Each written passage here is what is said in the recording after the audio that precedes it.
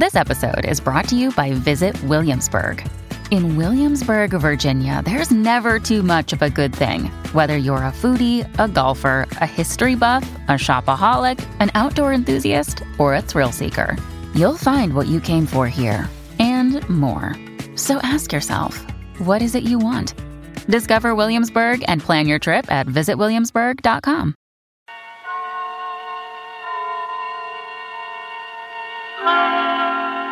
Suspense. For our story of suspense tonight, we invite you to enjoy The Devil in the Summer House by John Dixon Carr. Somewhere along the Hudson, perhaps not far from Tarrytown, there is a modest house in its own grounds. Behind it, in a spacious garden, stands a summer house of evil memory. More than 25 years ago, a man shot himself, or at least died, in that summer house. They found Major Kenyon with a scorched bullet hole in his head and the weapon beside him. But we are in the present now. The latticed summer house has grown heavy with vines, and only the other evening 2 men came into that garden at twilight over the shaggy grass as a storm was brewing along the Hudson. 2 men, the lawyer from New York. Who's there? And Captain Burke of the homicide squad. Easy, my friend, easy. I was just going to ask you the same thing. My name is Parker. I'm an attorney. You're not Captain Burke. Yeah, the very same and no other. I thought I recognized you, Mr. Parker. Must be something important to bring you so far from New York at this time of night. I was in Tarrytown anyway. I thought there'd be a housekeeper here, but I don't see any lights. You've got business here? Yes, in a way. Have you? I don't know. I'll tell you better after you tell me what brought you to a place that no one has lived in for 10 years. Tell me, Captain. Did you ever get an anonymous letter from a dead man? Did you? No, I can't say I did. The letter's anonymous. How do you know the man's dead? Because they're all dead. Every last one of them. Dead and under the ground, where they can't be hurt any longer. Look. There's the summer house where Jerry Kenyon used to work. There are the windows of the library and the dining room. Looking toward it. Confound this lightning. Makes the windows blaze, don't it?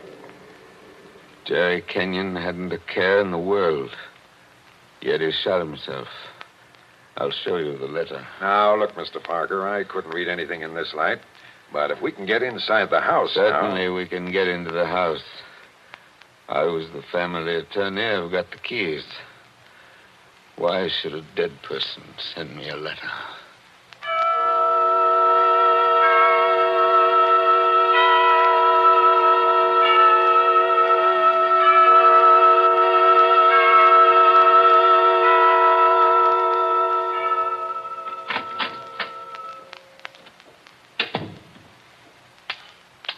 No lights working, eh? But you got a flashlight, I see. Came here prepared for anything, eh? This is the library. There were always candles on the mantel. Yes, there they are. Have you a match, Captain? Yes, I'll light them. That's better. Same old heavy furniture. Same old thick carpet. Same old globe map. Now, Mr. Parker, this letter that you were talking about. Yeah. Read it. Hey, wait a minute. This thing is dated November 2nd, 1918. That's right, and be careful of that paper. You see how old it is? But it was mailed yesterday. From where? I don't remember. I didn't keep the envelope. Read it. Dear Joe. In case you didn't know it, I'm Joe. Dear Joe, if you want to know how Major Kenyon really died... But we know how he died. It was suicide. Are you sure it was? Whoever wrote this letter doesn't seem to think so. If you want to know how Major Kenyon really died, look in the third drawer of the desk in the library. Press hard at the back of the drawer. Yours very truly. It's not signed. That's right. Now, you're sure you don't know who wrote that letter? This is the first time I've been back in this room, Captain. It was almost a home to me once. There's the chair where Isabel sat on the afternoon it happened. Isabel was Jerry Kenyon's wife. Beautiful woman.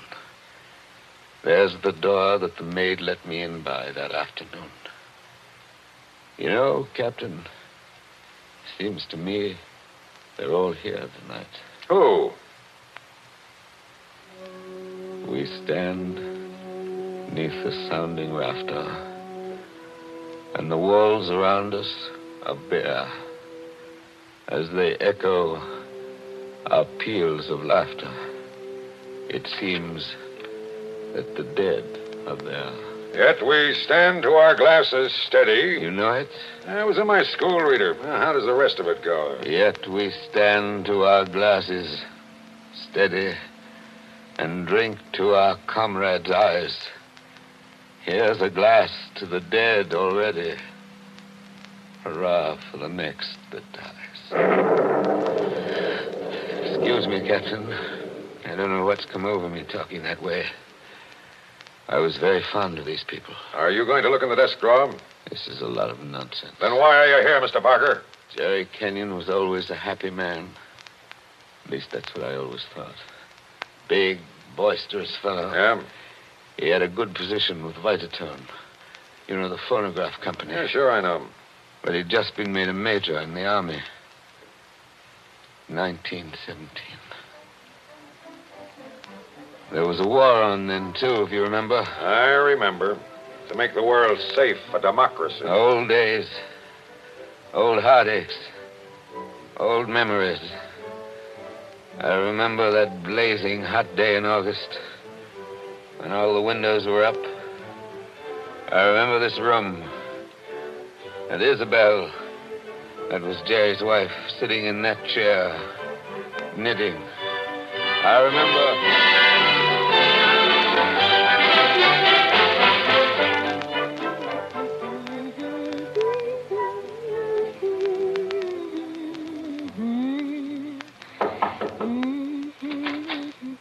Oh, yes, Kitty. What is it? There's a man to see you, Miss Kenyon. He says his name's Parker. Yes, I'm expecting him. Show him in, please. All right, ma'am. Shall I take your knitting in your knitting bag? Why should you take my knitting? I don't know, Miss Kenyon. I just wondered. You can come in now. Thank you. Hello, Joe. Hello, Isabel. You sent for me? Joe, I must apologize for Kitty. Servants are getting to be a problem nowadays. She looks pretty enough to get along. Oh, Kitty's got large ideas. She wants to go on the stage, if you please, and do imitations, like Miss Draper. She only knew how hard it was acting all your life. Isabel, you've been crying. I have not. At least, Is that why you sent for me? I've missed you. You haven't been here in over a week, Joe. I had an idea Jerry was getting a little tired of having me around this house. Oh, no, Joe. Why, Jerry... Yes, what about Jerry? I wish I knew, Joe. That's why I wanted you here. Where is he, by the way? I want to say goodbye to him before he leaves. He's probably out in the summer house where he works with all those papers. He's got a lot of work to catch up with. He's going overseas tomorrow. Yes, I know. He's out there. He's been out there all day. His last day here, and I've been alone. That sounded like a shot. Yes, it was a shot, Joe, In the house. dear. Doesn't seem to worry you. It's only Paul, Jerry's brother, Paul. Oh, thought you'd gotten him off your hands for good. Jerry asked him out. He got here 2 nights ago. That doesn't make it any easier for you, does it? No, I don't mind. Jerry's fixed him up with a pistol range in the cellar. Paul's a terribly bad shot. Not like the rest of us. You don't seem to like it, Joe. Shall I have Kitty go down and tell him to stop? No, it's bearable. As long as he keeps away. Poor Joe. But, about Jerry, who is it this time? Joe, Jerry's been home 5 days on leave from camp. Well, never mind what camp. But he spent 4 evenings of those 5 with that Fisk woman. Diane Fisk? The redhead with all the money? Oh, she got money? Well, She must have some attraction then. Please understand me, Joe. It's not that I'm jealous any longer. It's just no, that... of course not. Jerry goes his way, and I go mine. I may not be without admirers myself, if it comes to that. You've no idea how true that is, Isabel. No, I was thinking about Jerry. He may not always be lucky. He may meet some girl who's not as broad-minded as I am. And then when he gives her the go-by... Paul must be getting really furious down in that cell. He's not hitting anything. He must be using a lot of ammunition. Now, your trouble, Joe, is that you're too much of a gentleman. And if you really want to see Jerry, there he is now. Where? Just standing in the door of the summer house. Look out the window. Infernally bright out there. Doesn't he look noble in his new uniform? Sam Brown belt and revolver and everything. Look how he turns around and waves his cap at us. Like a real soldier. Real soldiers don't exactly wave their caps, do they? He does. Jerry? Jerry! Hello there! Jerry, Joe Parker's here. Who? Joe Parker. He wants to see you. Well, give him a drink or something. I'll be up in a minute. Into the summer house again. Not a care in the world, have Now, you? listen, Isabel, you've got to slow down. You'll be crying again in a minute. Come on over here and sit down. Light hurts my eyes, that's all. Well, then we'll just pull these blinds. We'll still be able to see. There, how's that? It's better, thanks. Now, can I get you anything? Oh, no, you heard the Great White Chief's orders. I'm to get you something. What do you have, Joe? A highball? Don't bother with that. Oh, it's no bother. Everything's out in the dining room here. The iceman didn't deliver today of all days, so I'm afraid I can't give you any ice. I read in the paper yesterday that we're likely to have automatic ice boxes any day now. Things that freeze ice by electricity or something. Do you believe that, Joe? I doubt it. Listen, Isabel. Here you are. It's not cold at all. It's the best I could do. Thanks very much. What I wanted to say was, couldn't you get that brother of yours to give up practicing now? Hasn't he done his good deed for the day? Yes, maybe he has. I'll ring for Kitty. You don't have to call me, Miss Kenyon. I'm here. Oh, yes, Kitty. What is it? It's only to tell you there's another visitor. This time it's a woman. Lady, Kitty. Call her a lady, please. Oh, maybe. She says her name's Diane Fisk. Diane Fisk, that's Jerry. Kitty, tell the lady I'm not in. Lady. She's a fine lady. I don't want to intrude, my dear. I don't want to intrude. Anyway, it's too late, Miss Kenyon. She's coming down the hall now. My dear Mrs. Kenyon. How do you do, Diane? This is a friend of ours, Miss Fisk, Mr. Parker. How do you do? Now, I don't want to intrude, really. I don't. I wouldn't have intruded for worlds, especially on a day like this. Isn't it awful? But your husband simply insisted, my dear Mrs. Kenyon. He simply wouldn't take no for an answer. I'm sure he wouldn't. Do you know what he's brought from his office as a surprise? No. A phonograph recording machine. He's going to let us use it. So that we can all hear ourselves talk twice. How nice. Heaven's name, can't somebody stop that firing? Don't fly off the handle. Take it easy now. Kitty. Yes, ma'am. Would you please go down the cellar and tell Mr. Kenyon's brother he's driving us all crazy? Tell him to stop. Yes, ma'am. My dear Mrs. Kenyon, I do hope I haven't offended you in any way. I know I'm a silly little chatterbox. They say people who have red hair often are.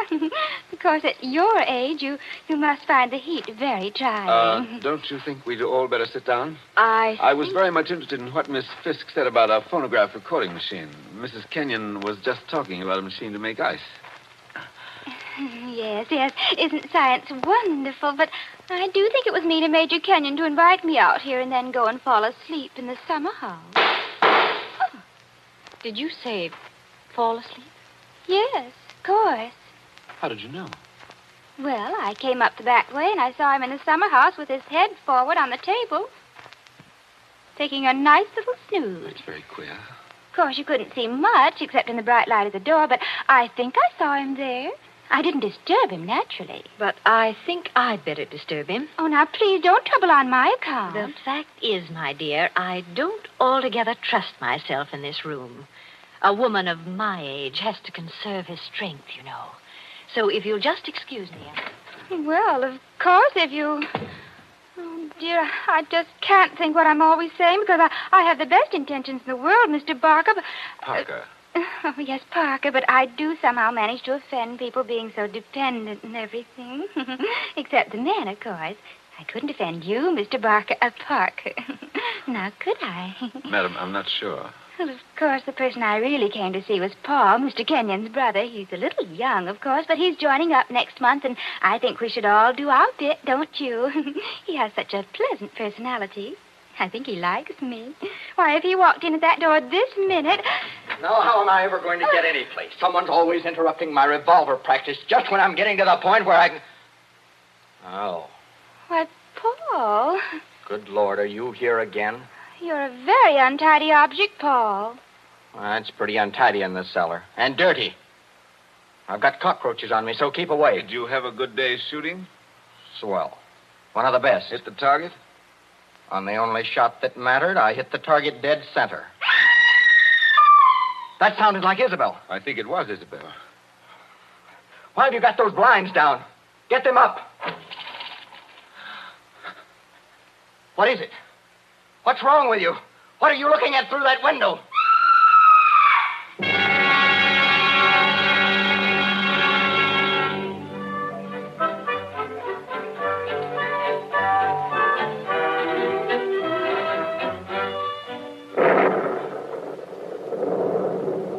That was 25 years ago, Captain Burke. We found Jerry Kenyon lying across the table in the summer house. He'd shot himself through the head with his own revolver from the holster. It was lying on the floor beside him. Shut up, right? I see. When Isabel found him, he'd been dead about half an hour. The doctors proved that, did they? Yes, that shot had been fired against his head. The front of his uniform cap was powder burned where the bullet entered. There's no doubt about that. None at all. We never noticed the real shot Because that young lad was shooting off guns like a maniac in the cellar. Precisely. Now they're all dead. By accident, illness, they're all gone. Isabel Kenyon died less than a year afterwards. I think she died just because she was so fond of Jerry. I suppose you've guessed my little secret. Oh, I think I can sort of read between the lines.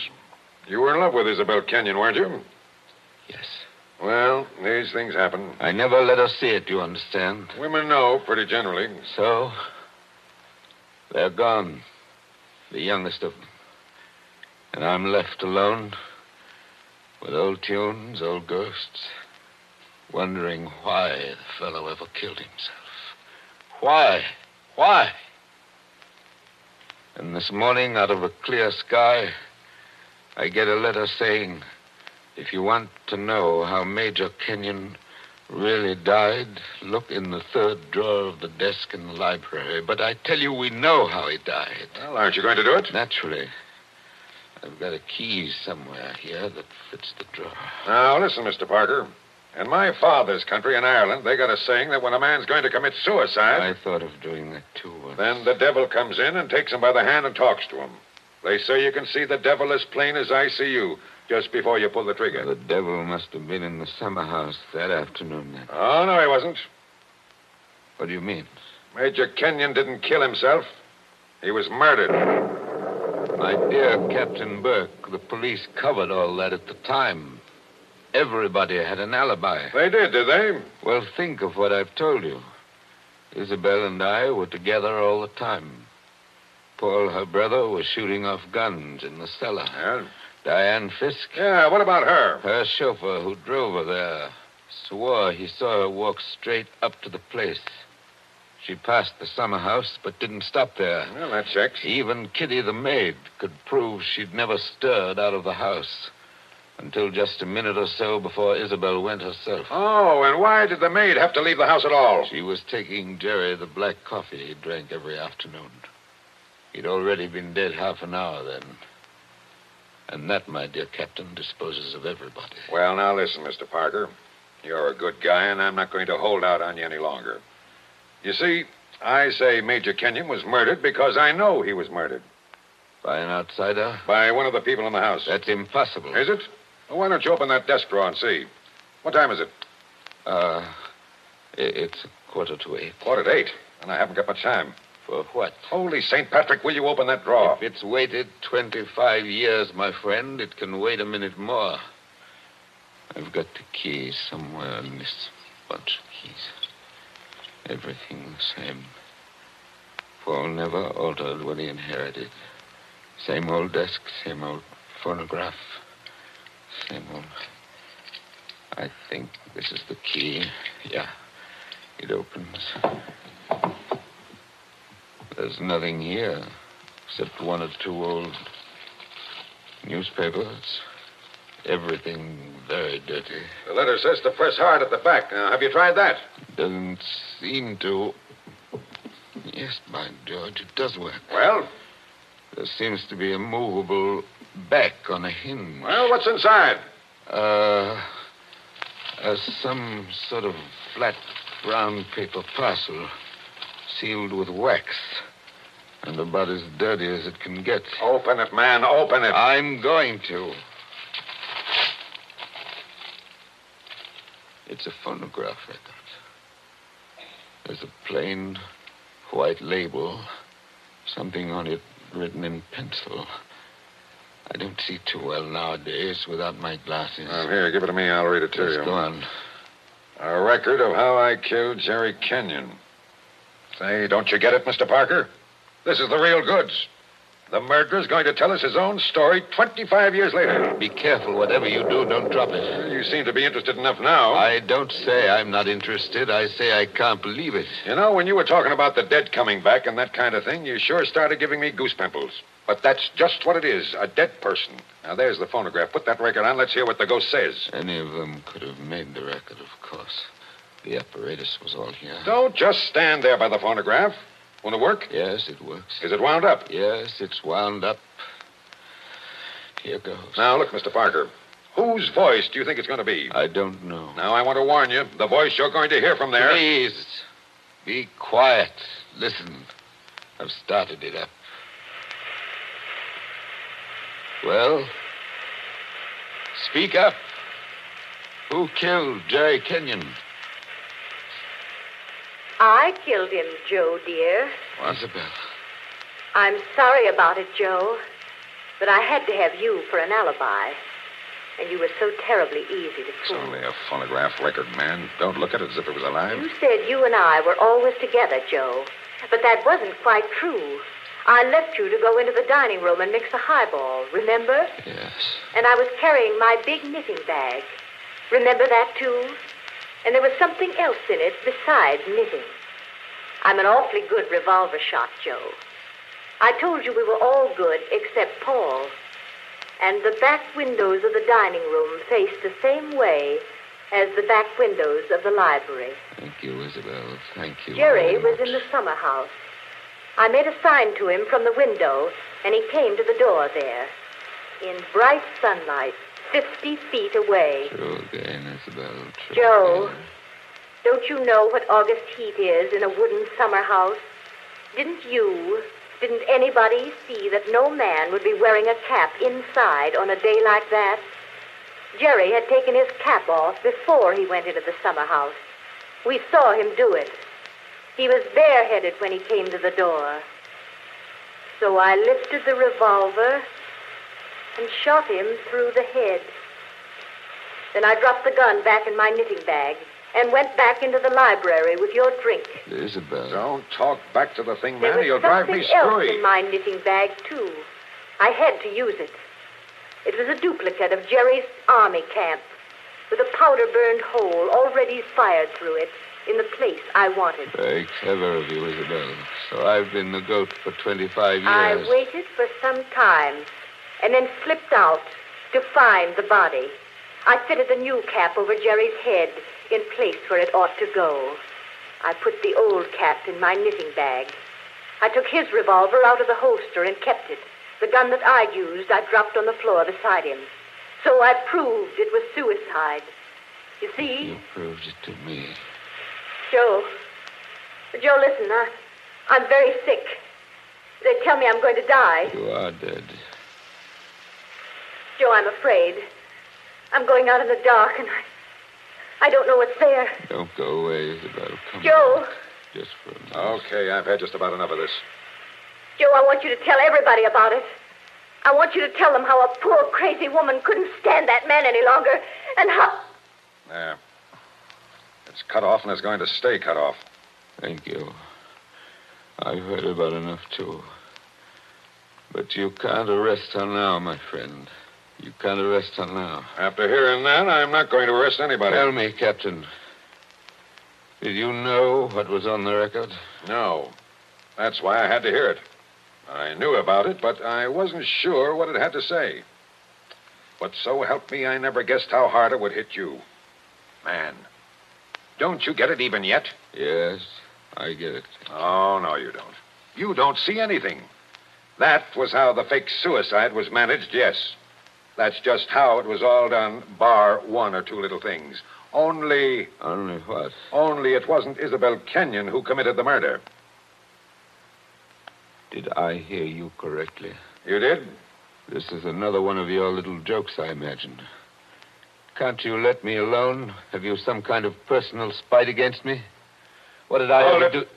You're going to hear the real truth now if I have to hold you down in that chair. I know Mrs. Kenyon didn't kill her husband because I've just come from talking to the real murderer up the river. But they're all dead. Oh, no, they're not. And I haven't got much time either. That clock's just going to strike 8. What's the time got to do with it? Good deal if you'll follow me. Mrs. Kenyon died less than a year after her husband, didn't she? Yes. But it wasn't Mrs. Kenyon's voice you just heard on that record. What? I'm telling you, the real murderer hated her. Hated her like poison and wanted her blamed for the crime. When Mrs. Kenyon died, the real murderer wrote a letter. Well? But she never mailed that letter. She made a lying record of Isabel Kenyon's voice as evidence. Now you figure it out for yourself. Who was pretty enough to take Major Kenyon's eye and strike back like fury when she got thrown over? Who wanted to go on the stage and do impersonations? Kitty, the maid. Ah, you're talking sense. She shot Jerry from the dining room window. When she couldn't borrow Mrs. Kenyon's knitting bag, she went out to the summer house with a gun and the fake cap wrapped in a napkin on a coffee tray. She did go out, I remember. Actually, she got there before Mrs. Kenyon did.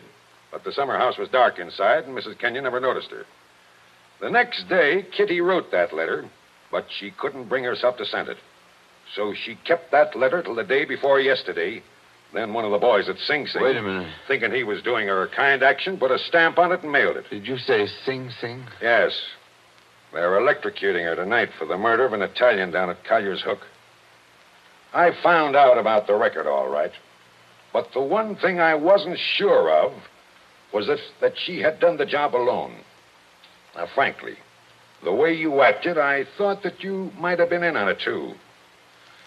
Well, that's why I had to hear it through. And it was anything but a joke. And now, here it goes to blazes forever.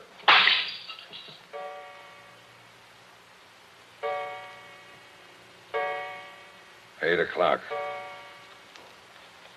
Now she's dead.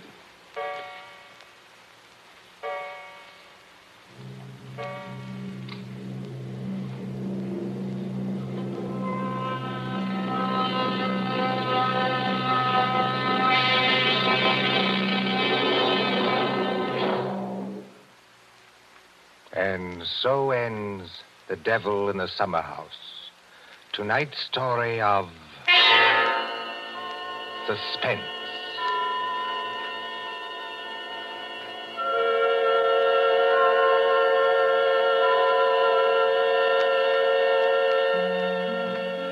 The part of Mr. Parker was played by Martin Gabel.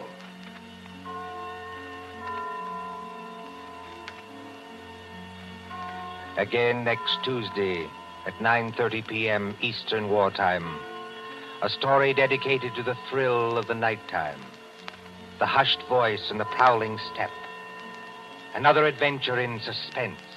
William Spear, the producer, John Dietz, the director, and John Dixon Carr, the author, are collaborators on Suspense. This is the Columbia Broadcasting System.